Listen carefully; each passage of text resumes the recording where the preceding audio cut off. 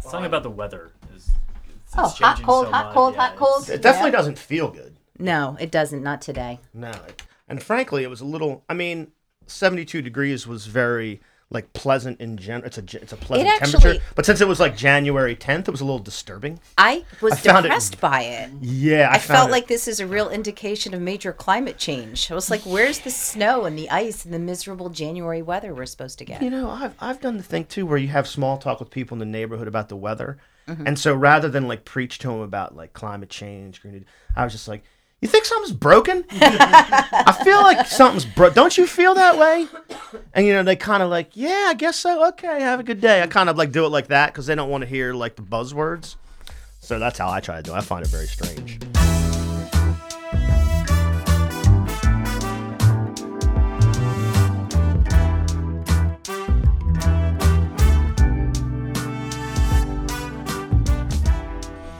Well, welcome, comrades and friends, to this week's episode of the Highlands Bunker Podcast. We're in the shadow of Rockford Tower. We're in the belly of the beast. We're behind enemy lines, and Carl and I own the means of production.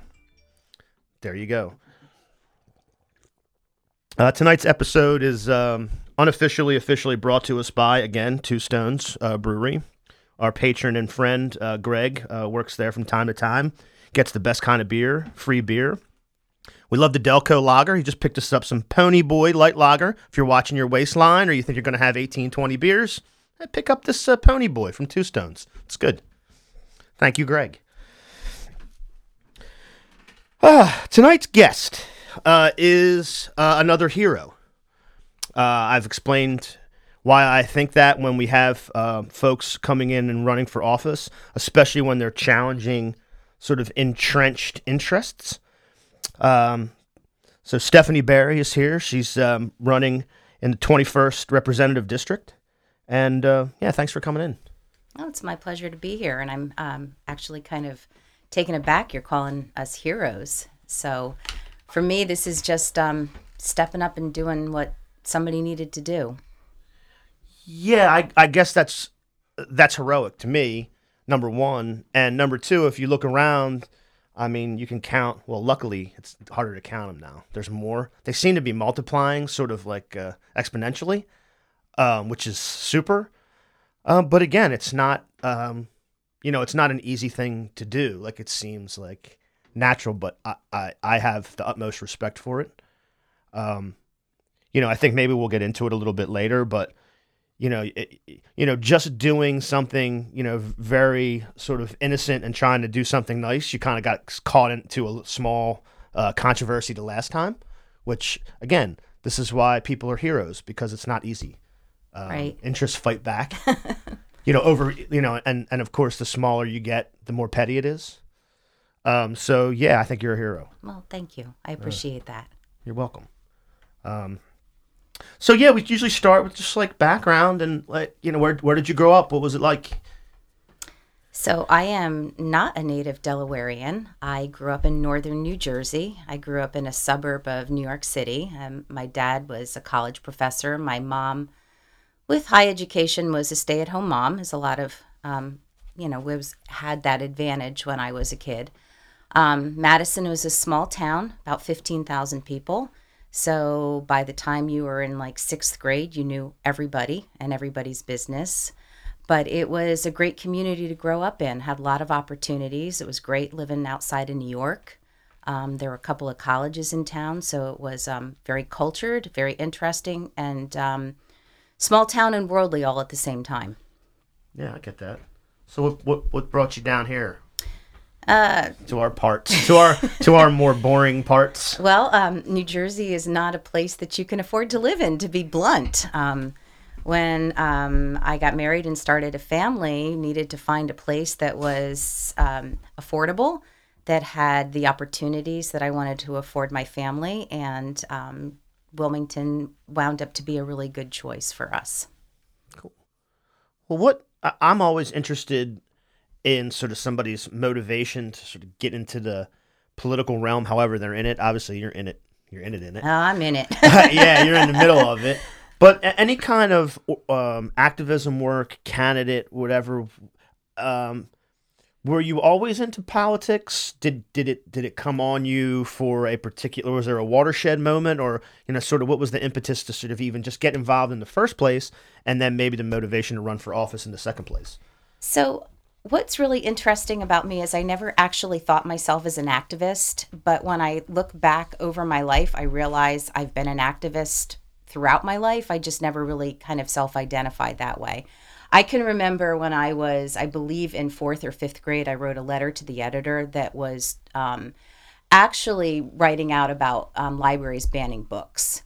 And it was something that I was really incensed about. So it was something that I brought up at a very young age. And in terms of community activism, I really got involved in my hometown when I was just out of college, and I was motivated to get involved in saving a house that was at the end of my street. There was a property in a historic house, and it was going to be knocked down and a bunch of houses put in, raised for development. And it was something that I didn't want to see happen. And I started talking to people, and there were a whole bunch of people that didn't want to see it happen either. So we banded together, and at the grand old age of 21, I actually filed paperwork to start my first nonprofit organization, and we went to battle. We lost the battle, but I actually think that we won the war in the town, because what we managed to do was elevate the awareness of the community about the importance of historic properties.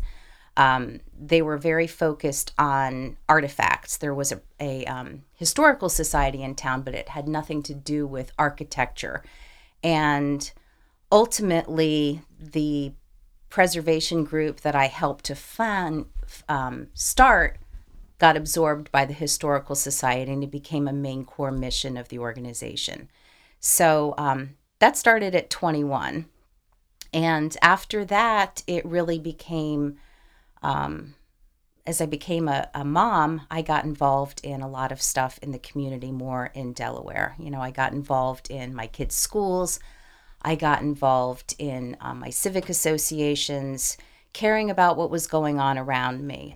I had a little bit less time because I had 3 young boys, but when we moved to Pike Creek, a lot of issues came up right in the community. First there was a bowling alley property that got closed and became under the threat of development, and then subsequently there was a proposed Wawa there, and then of course there's been the ongoing mess with the former Three Little Bakers golf course. And at some level I've been involved in every little fight, more so recently in the last couple of years as I've had more time as my kids have gotten older. Yeah, it was definitely interesting. The first sort of specific fight was against real estate development, and that's when you're seated as a representative in Dover, that's not going to end. I don't know if you've noticed, but that's all. That's everything. That's all we. It seems like it's all we talk about sometimes. A lot of the wealth and those structures are all kind of built up through just development. You probably hear that when you knock doors and talk to people. It's a main issue in the 21st district.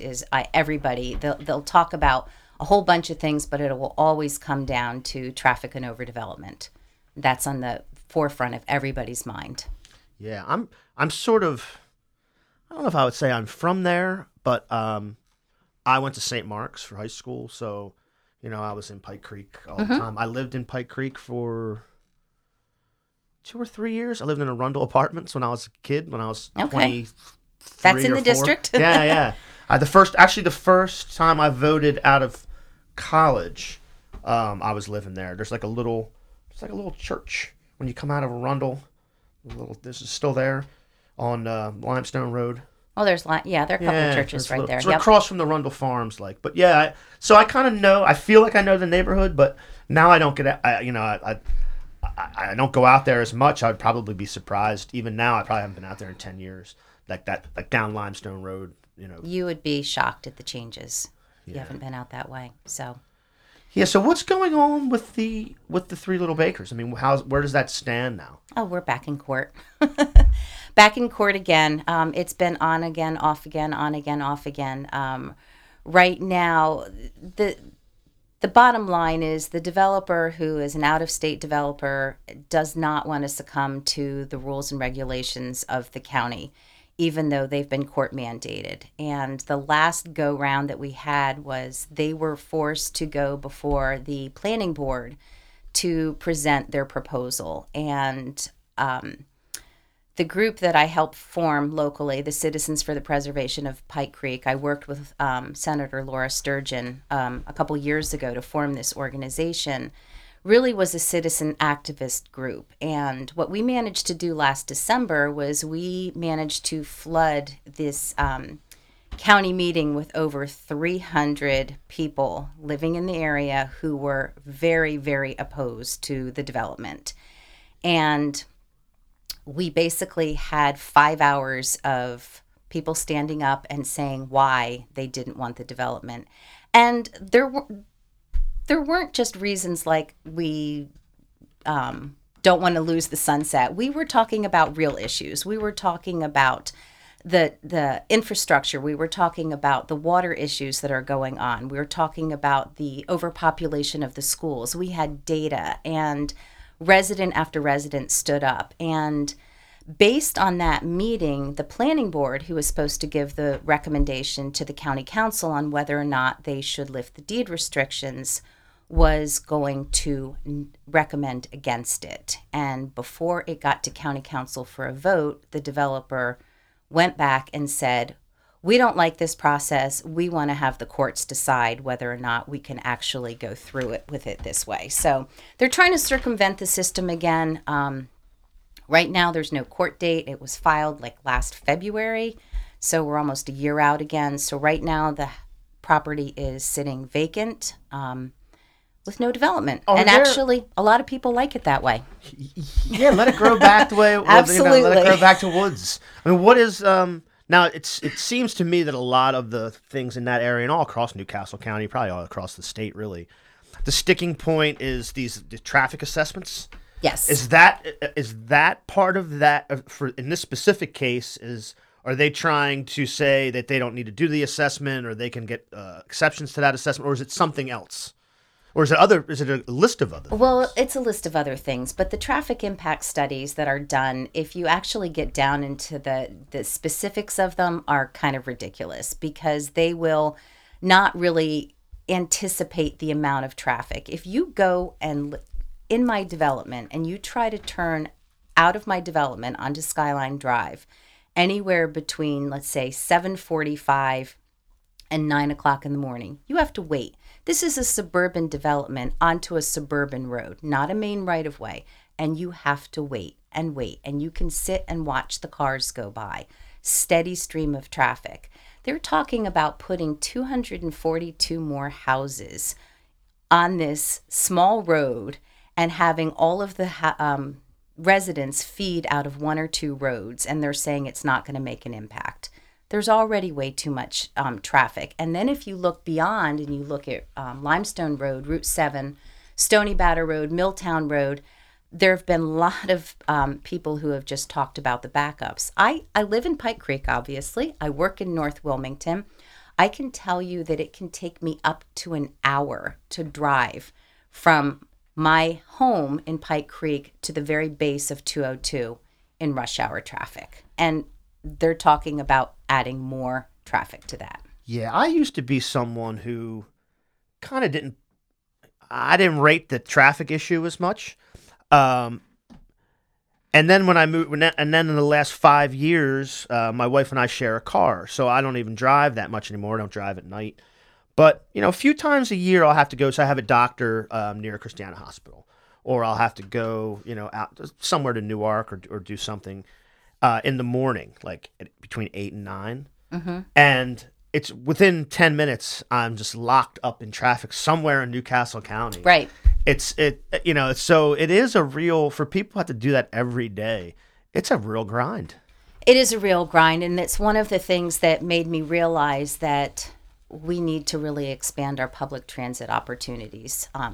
From where we are in Pike Creek in the 21st District, there is a bus that goes by. It goes actually from a shopping center on New Linden Hill Road and cuts down a little bit on Route 7 and then goes down into downtown Wilmington. But we are relatively close to Newark, and you cannot get from Pike Creek to Newark on a bus without going backwards, basically toward Wilmington and coming back west toward Newark. You can't get anywhere further north than the Pike Creek Shopping Center on Limestone Road. There are bus routes. They're all over the place. They've cut some of them, and it's something that we need because there are too many cars on the road, and the only way you're going to get less traffic on the road is, first of all, if you make public transit an opportunity, available, and then make it accessible to people. So it's one of the things that I'd like to really look into if I were elected. Yeah, I love that talk because I'm a bus guy, but it's, even in Wilmington where I have a few options, I can walk just maybe 1 block, or I can walk 4 blocks if I need, but it's, it's still a little tricky. And once you get out, into the suburbs, it's rough. There's really no good option. I mean, there's a few, I knew some people who would go to like park and rides because they didn't want to park downtown. So Right. there's a big one like by Price's Corner. So that was a little bit helpful for them. But yeah, most of the options, if there are any, are few and far between. Well, where I grew up, since it was on a suburban train line from New York, basically the train ran from town to town to town. So there were many, many opportunities, not only to get to the next town over, but several town overs. And of course, that increases people's opportunities in terms of jobs and schooling, whatever it is that they're looking for. They're not limited to right wherever they can walk, or if they have a car, drive. So something that I think is really important, and as our population expands in our state, that we need to really invest in. So let's go to another issue on my list, and if you don't mind, we can start making some separation between yourself and your opponent. Sure. I always like to do that. It's my favorite thing to do. Producer Carl and I, who's here tonight, on the knobs, we went down with a group of folks to Dover on Tuesday to stand with some union folks who were rallying for the $15 minimum wage. Right. Now, afterwards, Kobe Owens was there. I heard him interviewed, and a few other people were there that we know. And I heard more than one person kind of just try to get a reaction or in discussing the issue, talk about basically the carve-outs that were done the last time. And they would make excuses like, well, aren't these, jobs for kids, or aren't these starter jobs, whatever that is. And all I kept thinking to myself was, it doesn't really matter what kind of job it is. If you're working, you should be paid, a livable wage. Absolutely. I don't care if you're 17 years old. I don't care what kind of work you do. I just simply don't care. And I know that I've seen some of your literature, and I know that's something that it's high on your list. So I want to just give you some time to talk about that, and then I'm going to make another point about it. Okay. Well, the minimum wage, I don't even like the terminology. I really do think that people need to be paid a livable wage no matter what. And in terms of what's going on in our state with it, I find it particularly egregious that we have a 2-tier wage system. For me, it's equal work, equal pay. And that's something that I've believed in. I think people have worked very hard. Lawmakers have worked very hard over time to try to bring equality throughout a wage system. And unfortunately, our hand was forced a couple of years ago to pass a 2-tier wage system for a youth and training wage that, of course, my opponent was the prime sponsor on. Yeah, and let's be very clear. Your opponent has personal material benefit in his business outside of his legislative business by exploiting labor and paying people less money. So I hear. Right. I mean, we can draw a line of demarcation here. Like, you don't have to say it, so I'll say it. But my understanding is that he exploits people's labor for money. That's how I would put it. And so again, I don't care whether, I don't care how old somebody is or what kind of work they do. You can't pay them, like you pay a 12-year-old to mow your lawn. That's not how the world works. No. And so I'm always very suspicious of people who have personal incentive to exploit other people. Well, I do as well, but I'm going to take it on a personal level for me and not talk about my opponent. So, what really bothered me about this bill being pushed through was a couple of things. First of all, the language about kids don't need money. And people who have talked to me know this is about me. So I'm a single mom. My youngest son is now 18. He's a freshman at Del Tech. But we've struggled financially over the last couple of years. I get tremendous support from my parents, but things that I was able to provide for my older kids when we had more funds, I wasn't able to provide for my youngest son. And that included things like, I don't know, helping him get car insurance, helping him pay for clothes, help him actually now even pay for books for college. These are all expenses that he's taken on himself. And he's taken them on, and he started working when he was 15 and contributing to expenses of the household because he understood that my funds were limited. And the idea that somebody could say, hey, you know what, kids don't need money. Well, he did need money. He needed money for some basic things. He needed money to provide for transportation so he could get to a job, so he could actually get to school now in Del Tech in college, and I'm probably at the high end of this. I know that there are a lot of people out there that are counting on incomes from all wage earners in their household. And to say that it's all for fluff, for fun, for Friday night movies, I find actually quite offensive. I agree. It's insulting to everybody that works.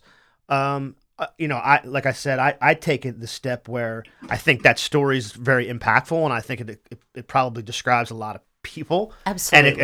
And those stories are probably even more profound when you think of 17, 18-year-olds who are really a second income, definitely provide, not even just niceties, books or being able to pay for car insurance, but being able to pay for food. But the fact of the matter is that I don't think people's personal situations need to be interrogated to determine how much they should earn doing a particular job. I don't think so either. I don't care what they're you know what I mean? I hope that people see both of those things and really realize sort of what's going on, because it's a super issue. We heard some of the folks speak at the rally. It's SEIU, I guess, the industrial cleaners, right. They're from Wilmington. Mm-hmm. And it's just like, these are the people, all of these people around us outside the bunker in our enemy territory here, they all go to those buildings, and the bathrooms are clean, the floors are waxed or vacuumed, and everything's dusted, and they just don't care. It's just not people. They need to start understanding sort of the gravity of it, and that there is no carve out. Right. There's no means test. It doesn't matter what somebody's sort of situation or circumstance is. That no one should be exploited when they go to work. No, and I think you're right when you say that not everyone needs to be interrogated and not everyone's story needs to be told. But, all you need to do is look at the fact that people are struggling. Certainly in my district, this is a district of hardworking families. Money is not flowing. And, every little dollar counts. And no matter where it comes from, I think that anybody doing whatever job needs to be paid a livable wage. But I wanted to get back to the other thing that I found particularly offensive about this bill was really the middle of the night blackmail scheme of it. That really troubled me. The two-tier wage system was basically pushed through as a means by getting the bond bill passed in 2018 on the last night of the legislative session. And I do not think this is how bills should get pushed through. I understand that there's, a lot of negotiations behind the scenes, but this was ridiculous. I mean, we're going to hold up the entire economy of the state to save small businesses 50 cents an hour. I mean, there's just no balance there. This is the kind of thing that I'd really like to see eliminated from any type of bill passing in the General Assembly. Yeah, we've talked about a little bit about sort of the mechanics of the way things work in Dover, and when we talk about it, it's almost, it's disappointing because you get to the end of the session the last time, and really everything just waits to the end, and everybody gets excited and does carve outs and does amendments, and then at the end of the day, you're like, well, what did we do? We didn't really do that much. Right. We had a lot of, it was a lot of talk, and it's just sort of, like you said, background. I think the same thing happened with the gun issue. It looked like things were getting pushed, and then you just sort of push buttons, or you get somebody to make an angry phone call, or you get 200 yahoos to show up, and then all of a sudden everything you worked for is just it's over at the 11th hour. So, Right. Yeah. What is my position on guns is actually kind of unique. I have a sort of a certain type of feeling about it. I mean, what is your position? Because that's a big hot topic in Dover. I'm not as interested in it as a lot of people are, but I'm just interested in your take on it. So I'm not personally a gun person. I would say probably I actually shot a gun once. Okay. To be fair, I was in Texas at the time, so that's kind of legit. Okay. Yeah. I've shot guns in other states too, so don't worry. I'm appalled at what's going on with gun violence. I saw today that there was another kid that was being transported in Newcastle that had been shot multiple times. And my heart goes out to the family, to the victims, and what I see is an absolute need to get as many guns off the street as possible. Yeah, I think I agree with that. And I come at it from a completely different angle, but at the end of the day, I think we agree. I grew up around guns more or less. My grandfather was a hunter, so I've fired guns. My father owns guns. My brother. I shot tin cans, so yeah, there you go. I wouldn't shoot an animal. Yeah, but again, so I can get with that part of it, but the way it's fetishized, and having this as some sort of avatar of, I don't know, freedom. I mean, it's never very clear what it is. It really needs to be dealt with somehow. There's no reason to have, semi-automatic long guns on the street. There's no reason for it. No, there isn't. And I'm a Second Amendment person too. It says well regulated. I don't know if they missed those two words. It's very clear in there, well regulated. So we can make some regulations that may deal well with the problem, I think. Well, I think so too. I mean, it certainly made some great strides in gun legislation, but the assault weapon ban needs to be passed. Magazine size limits need to be addressed. And these are critical because, like I said, it's not that I am opposed to the Second Amendment, but I just think that there need to be really serious limitations on how guns are available to most people. I was really glad to see some of the red flag laws pass because I think that's critical. Certainly, if you know anything about my platform, I'm certainly supportive of trying to increase mental health awareness and accessibility. And for me, that kind of goes hand in hand. So red flag laws and, kind of tagging people that may be at a critical point in their lives or in crisis, making sure that they don't have access to guns and certainly guns of mass destruction. Yeah, I think the two pushbacks that I hear, one is just a broader one that, and it's more or less a racist trope, but that, the shootings, say in Wilmington or in Dover, or actually they're happening all over now, are a lot of handgun shootings. Mm-hmm.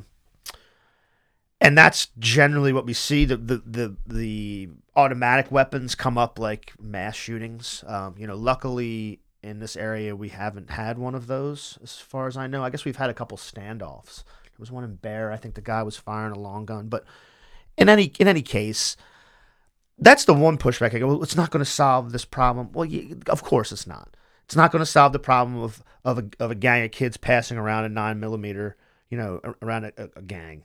That's not going to solve that problem. Right. But if you want to solve that problem, I have some solutions for that, actually, if you want to talk about that. But that's not a gun. But you have to start somewhere. And if as you said, if you can take away the most dangerous, killing tools and just say we have to draw a line somewhere, this is not appropriate. Well, I think part of it is philosophically, you have to be able to be taking a stand on something. If the General Assembly, if the state is going to take a stand and say, you know what, we are going to be serious about protecting people.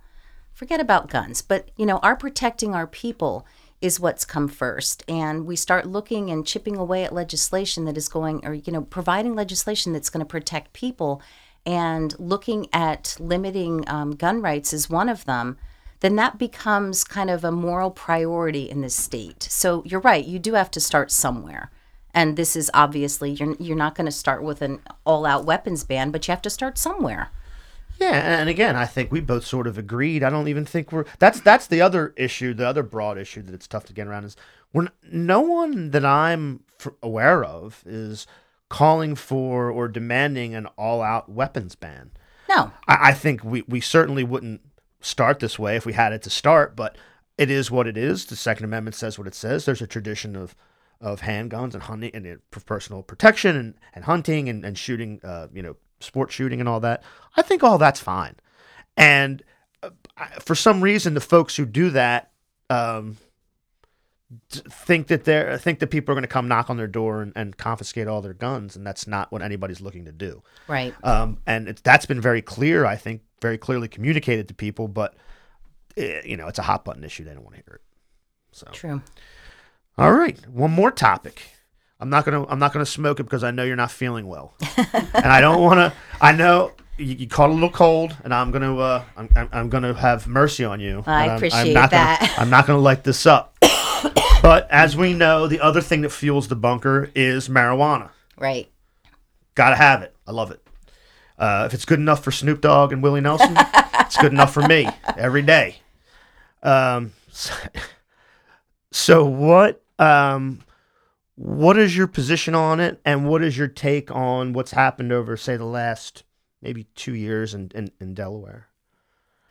Well, I think that Delaware is on the verge of missing out on a huge opportunity right here by not jumping in and becoming the first state in the Mid-Atlantic to legalize recreational use of marijuana, because it's not a question of if it's going to happen, it's a question of when it's going to happen. So when you look at it from approach that way, I think that this is something that really needs to be addressed quickly. I'm very pleased to see that there have been bills that have passed to allow for medical use of marijuana. I know that alternative medicine is certainly something that a lot of people need. And, simply by denying it, all you're doing is forcing people to go out of legal, safe ways of obtaining treatment options. Yeah, well, it's funny that you said that. So I'll tell you my personal story. Mm-hmm. So, it's no secret. I smoke as much as I want. I smoke in public. Nobody says anything because, well, you know why. That should be obvious. But I figured, they have the medical sort of system, as sort of clunky as it is. You do that, you go for this appointment, then to get approval, and then you go back to the other thing, and so to get the medical card, it's kind of clunky. But I said I'll go do that. I'll pay the tax and do that. So I get all my medical records. I have glaucoma, among other eye problems, as you can probably tell.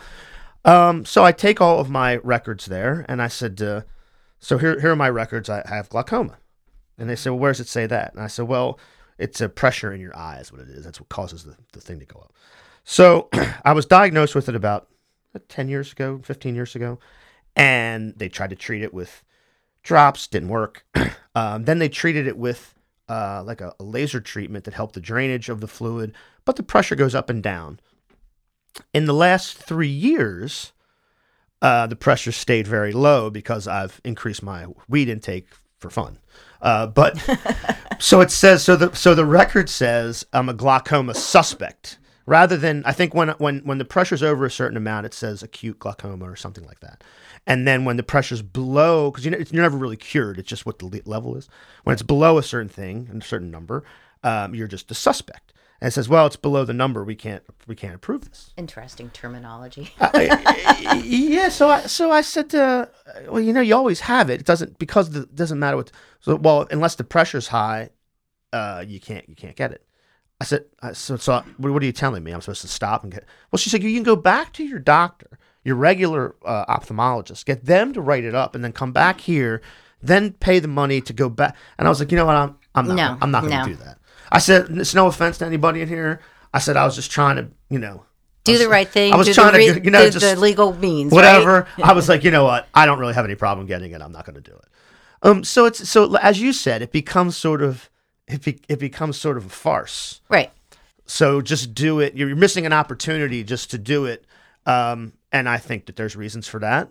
I'm interested to hear what you think you could do to kind of run up against that, because we talk about the police union quite a bit in here, and the sway that ex-police hold in Dover. And while they know it's not very dangerous, and while they want to invest in it as soon as possible and want to make sure that all their buddies are able to get it on the ground floor, they also want to be able to search people's cars based on an odor they think they smell. Right. And so it gets... It gets very tricky. Gets very tricky. Right. Now, I guess Paul Baumbach was in here talking about his way of sort of attacking it is sort of presenting the police union's concerned about like driving under the influence. And it's funny. I wish I had pulled it out because I read an article, and maybe after the fact we can look it up.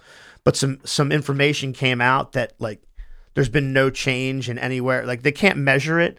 It's only if you've smoked that month, but they see no change in any kind of traffic incidents or deaths based on it whatsoever. So I'm wondering if that, I know some people tweeted it at John Carney. That would be pretty funny if he read that, but yeah. So this is another thing that's sort of inscrutable because it's not, the issue is not really what the issue is. No, it's not. It's going to be all the ancillary things. And Right. Certainly, I don't think anyone wants to put any Delawarean at risk if they're, out on the road or whatever, talking about somebody under the influence. But I think that, I'd be interested to read the articles that you've seen. I have talked a little bit with Paul about it, but not at great length. It's not an issue that I've studied a lot. But I certainly do not think that these are insurmountable issues. I think that they just need to be dealt with methodically. And, education is key. Education is really key. Getting people to understand that safety is not going to be an increased concern over passing legislation to allow the legality of marijuana. I just don't see, that's what's going to have to happen. Are you familiar with Medina's Green New Deal proposal that she's put together? Not much. I honestly... It's very new, actually. Yeah. How long has it been out? It's a month? October. 2 months. Yeah. Okay. Well, 2.5. But yeah, it's pretty aggressive, and it lays out. And again, it all starts from the premise of Delaware being the lowest lying state. Mm-hmm. You were talking earlier about people worried about development, and you see all this new development at the beach and all of these big fancy, they're trying to build like floating lots and closed off things. And I'm thinking, it's not going to be there in 10 years. What are you doing? But people don't care. They have money to burn. But that's going to be an interesting thing, I think, here, because we were talking yesterday at the rally. The only governor that I think did anything that was worth anything is Russ Peterson, and that was his his main issue was environment, all of it. So sorry, no problem. But yeah, so I want to get into this and see if you have any feeling about it, because I have a more general thing I'd like to talk about just regarding Delaware Republicans in general. Okay. Because your opponent is one. We have people who are challenging. We have people who are challenging Democrats from the left. We have people challenging, as you are, a Republican who's, I guess, considered a centrist, and that's kind of what we'll get into, what that means, because I don't buy that. But I was reading some articles on a unrelated other thing I'm reading about, and I was reading this article about the Delaware Stock Exchange, the one with whatever it's called, the Delaware trade over-the-counter trade thing. Yes, DTB. You got it. So Matt Meyer finally stepped up and kind of, it appears to me, and I hope to get the opportunity to ask him about it. It appears to me that he finally is like, enough is enough. We basically let every kind of oligarch and corporatist, play around and write rules for them to play around and make money. And now they want to renegotiate this deal and give us bad collateral. Anyway, without getting into the weeds on it, when you get to the bottom, you see that, there's a few Biden cronies and Mike Ramone who are like big investors in this. Yep. And so you look at that and you're like, okay, so now we're creating another carve out for big corporations just to make money off of nothing, because we make it so that their return is protected, and we just throw this out there and have some other company just bought it, now they're going to pay the loan back. It's all a big scam. And this guy's invested in it, which I find perfect. I don't know if you have a comment about that, because I just juxtapose it against, and I hope people look this up, because when you challenged Mike Ramone in the last election cycle, there was a controversy because you had worked at a nonprofit for animals, I guess animal cruelty and adoption and things like that. And as one does when you run for office, you go to your employer and you say, I'm thinking of running for office. What are the rules? What do I need to, how do I go about this? And then they tell you what their rules are, and they give you their blessing to run for office as you're working for another thing. And so I suppose what you did, correct me if I'm wrong, that as you kicked off that the last campaign, you basically said, I've spoken to my organization. They're good with it.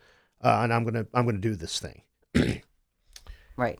And so, I don't know how many people work at Paws. You're helping animals. This guy's invested in a bogus stock exchange, and he's worried about you saying that the Paws approve your desire to run for state representative. But in any case, he files a complaint like a nonprofit is endorsing a candidate. Well, I didn't read it that way, and I don't know whether I'm mischaracterizing what you did. I don't think I am. Yeah, well, don't ever use the word support. Yeah, and again, I get it comes down to semantics. Fine, that's fine. And then you left that place because of this. It's nonsense. It's nonsense that powerful people can get on the ground floor of some opaque financial deal. But you can't say that you got approval from your nonprofit to run for office. People need to start making these connections about what people's intentions are and who's representing whom. That's my commentary.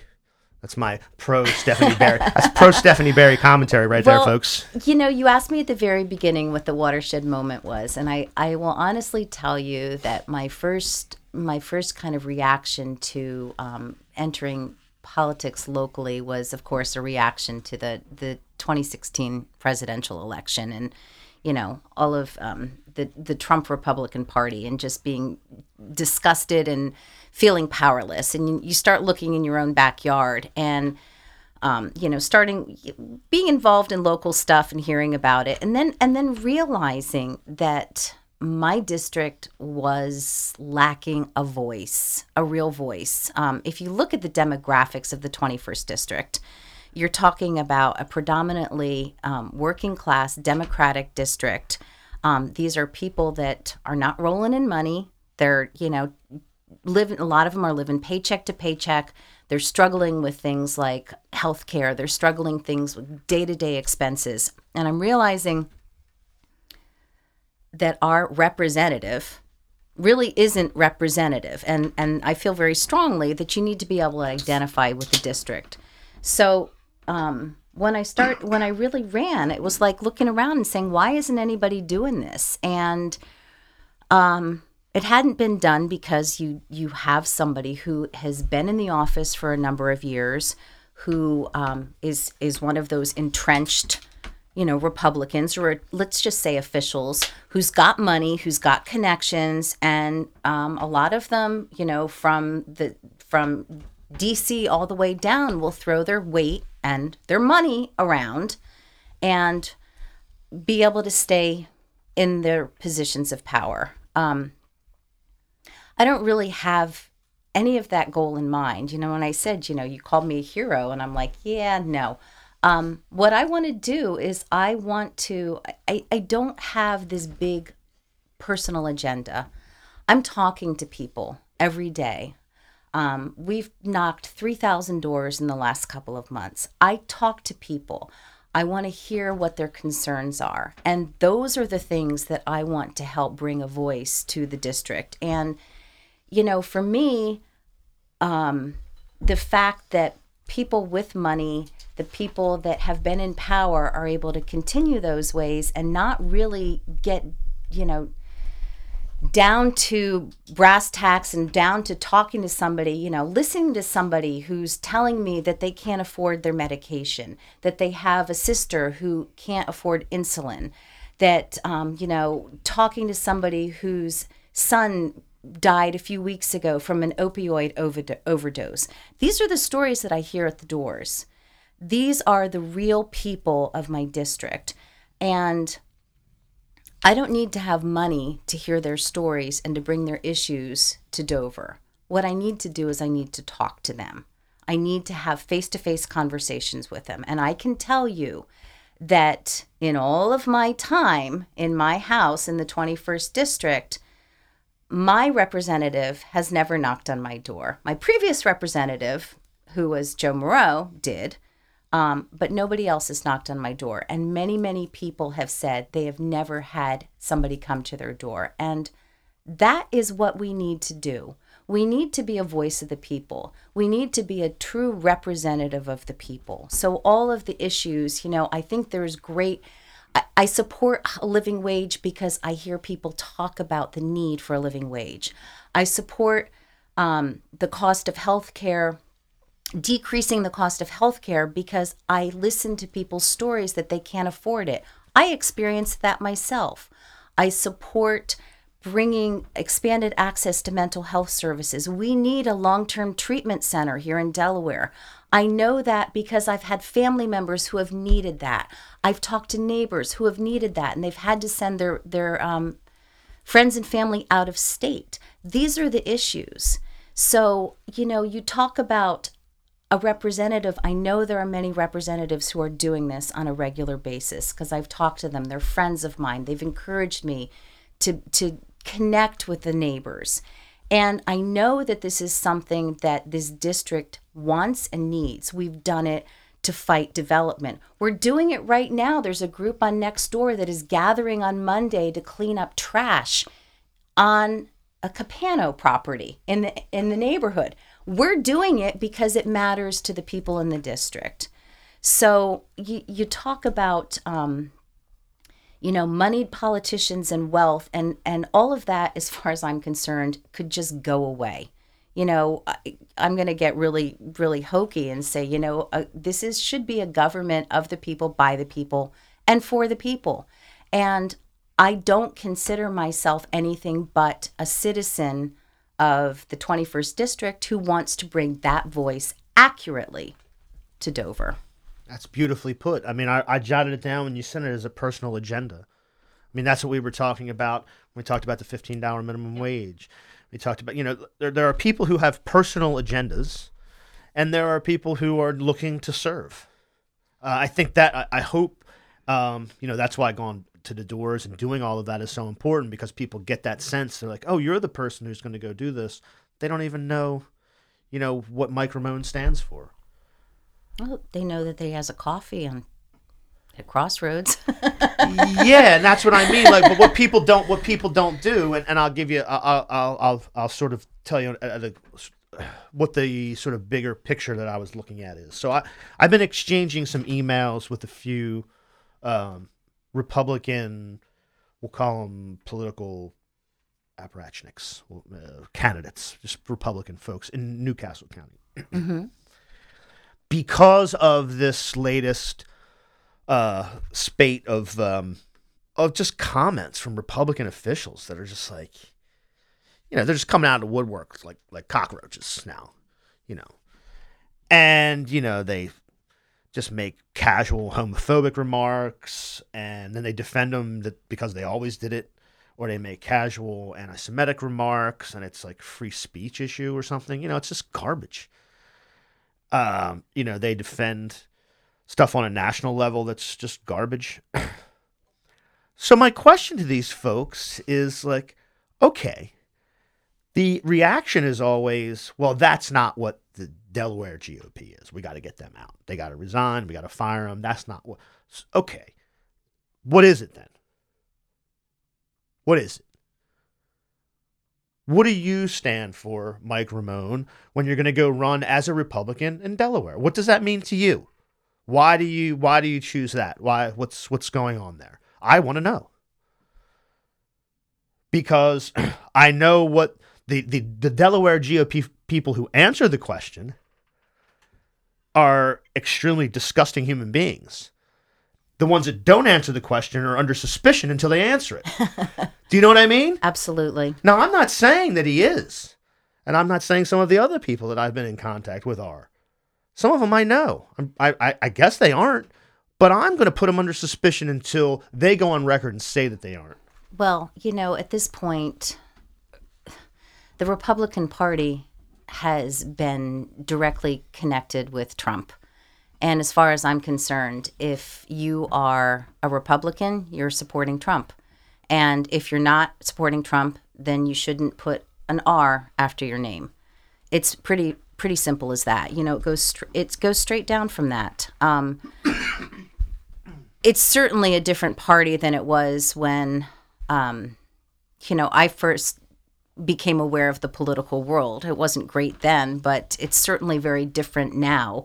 And I think if you're going to run under that, then you need to accept the fact that basically you are supporting Republicans all the way up to the White House. Yeah, I mean, that's the leader of the national party. I don't think anybody can deny that. But I think a lot of people want to disconnect from that, and I don't think that they can. I don't see that they can at all. Here would be my follow-up question. Because we talked about Russ Peterson earlier, or somebody of that ilk. If you want to run away from it, your explanation better be coming fast, and it better be fucking good. Do you know what I mean? Absolutely. Like, okay, fine. I'm open to allowing, the Mike Ramones and the is it Kathy Clothier? Is she's one of those two, right? Kathy Clothier, Strawbridge and Clothier.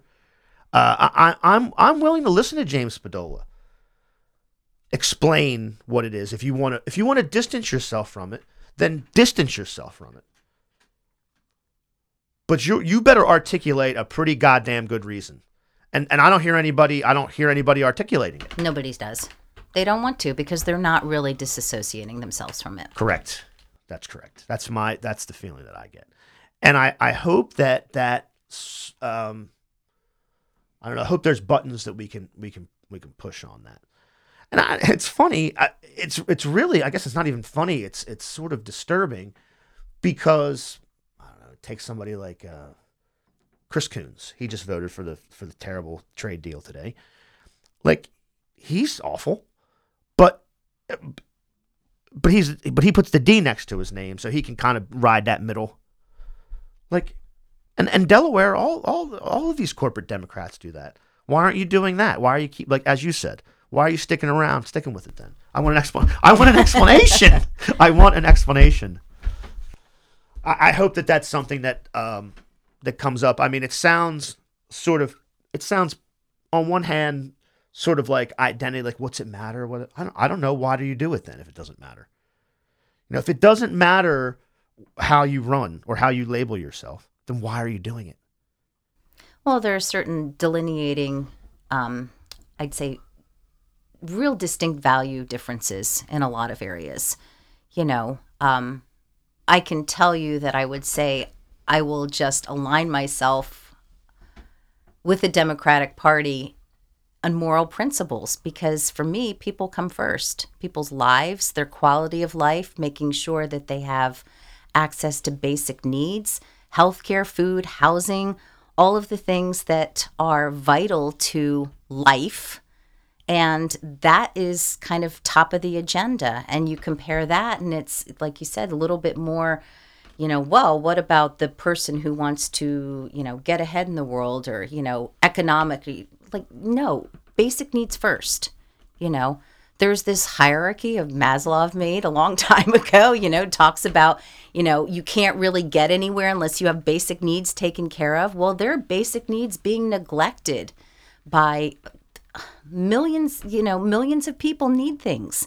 And if we can't take care of those, why are we taking care of anything else? That needs to come first.